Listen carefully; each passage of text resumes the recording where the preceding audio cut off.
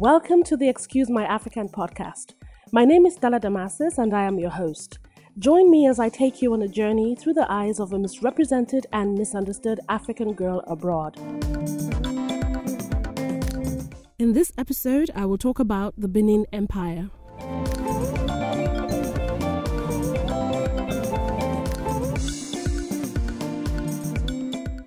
I'm so excited to talk about the Benin Empire today because I was actually born in Edo State, known as Benin City, the city of Benin, the Great Benin.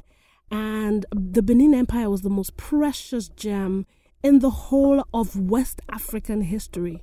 Okay, I'm very excited because a lot of people don't know about this ancient kingdom that has become one of the most vibrant in the whole world. And it is the longest lasting empire in West Africa when you check the history. It has mega structures that has never, when I say never, has never been seen all over the world.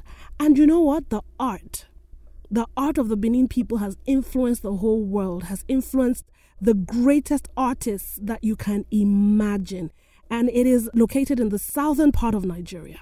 Yeah. One of the oldest and most highly developed states in West Africa. I mean, you can't beat that. Oba Eware formed Benin into an empire, and he created political structures, expanded the territory, created arts and the festival as early as that.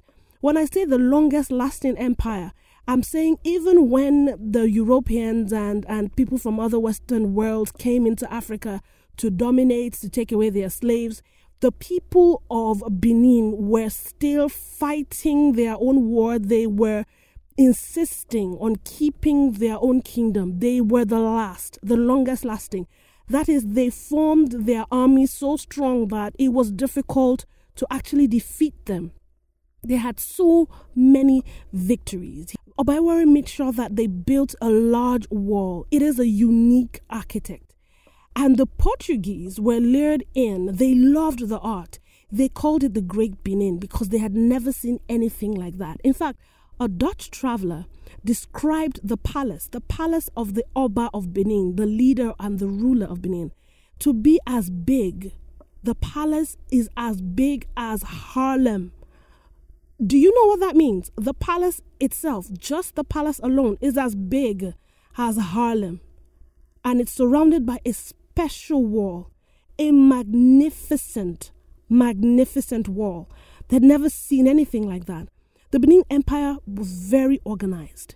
They had their own flag at that time, guys. So when people are saying, oh, Africa is such a third world country, it's underdeveloped, they're not intelligent, you are kidding.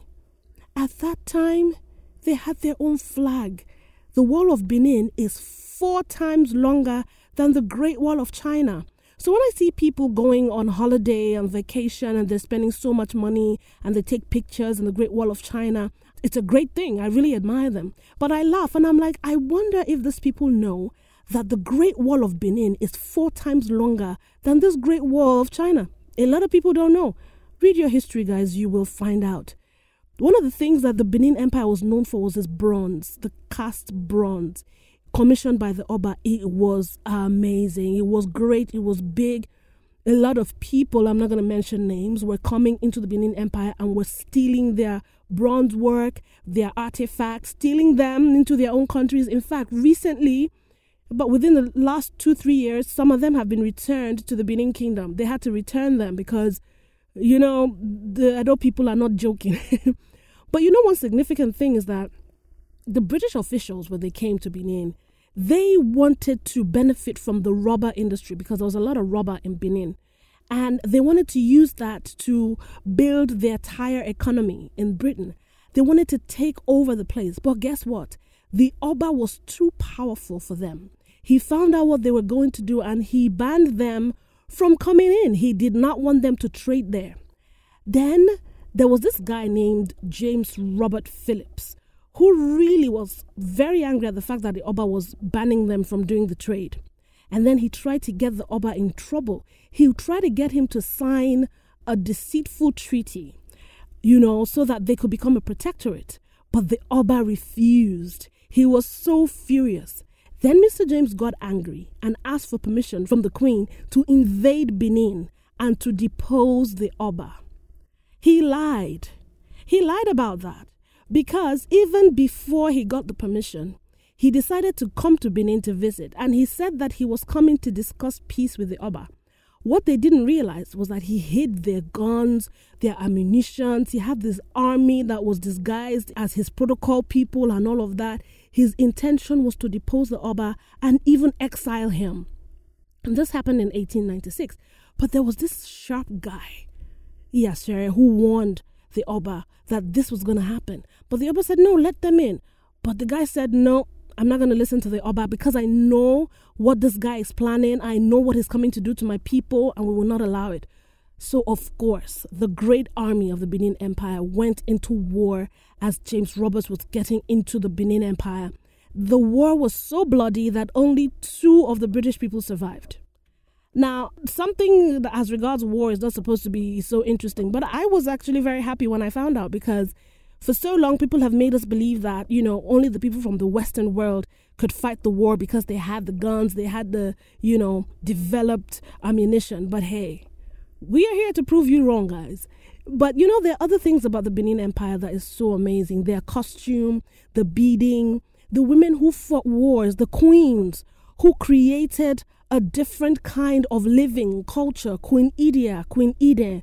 There's so many things that you would read about the Benin Empire that will really blow your mind. And I'm encouraging people to share this history with children. Share it with the African Americans. Share it with the West Indians. Share it with as many people as you can. They need to know more about the motherland that they keep talking about. It's not enough to love the movies made about Africans. It's not enough to wear the costumes and go to the cinema. But you need to know the people that you're representing. You need to know the people of the motherland, okay? I've had fun. I hope you've had too. Thank you for listening to this podcast, and I hope you'll join me again for the next one. You can contact me via email, excusemyafrican@gmail.com, or visit the website, excusemyafrican.com, for more details. Remember to stay positive and give love.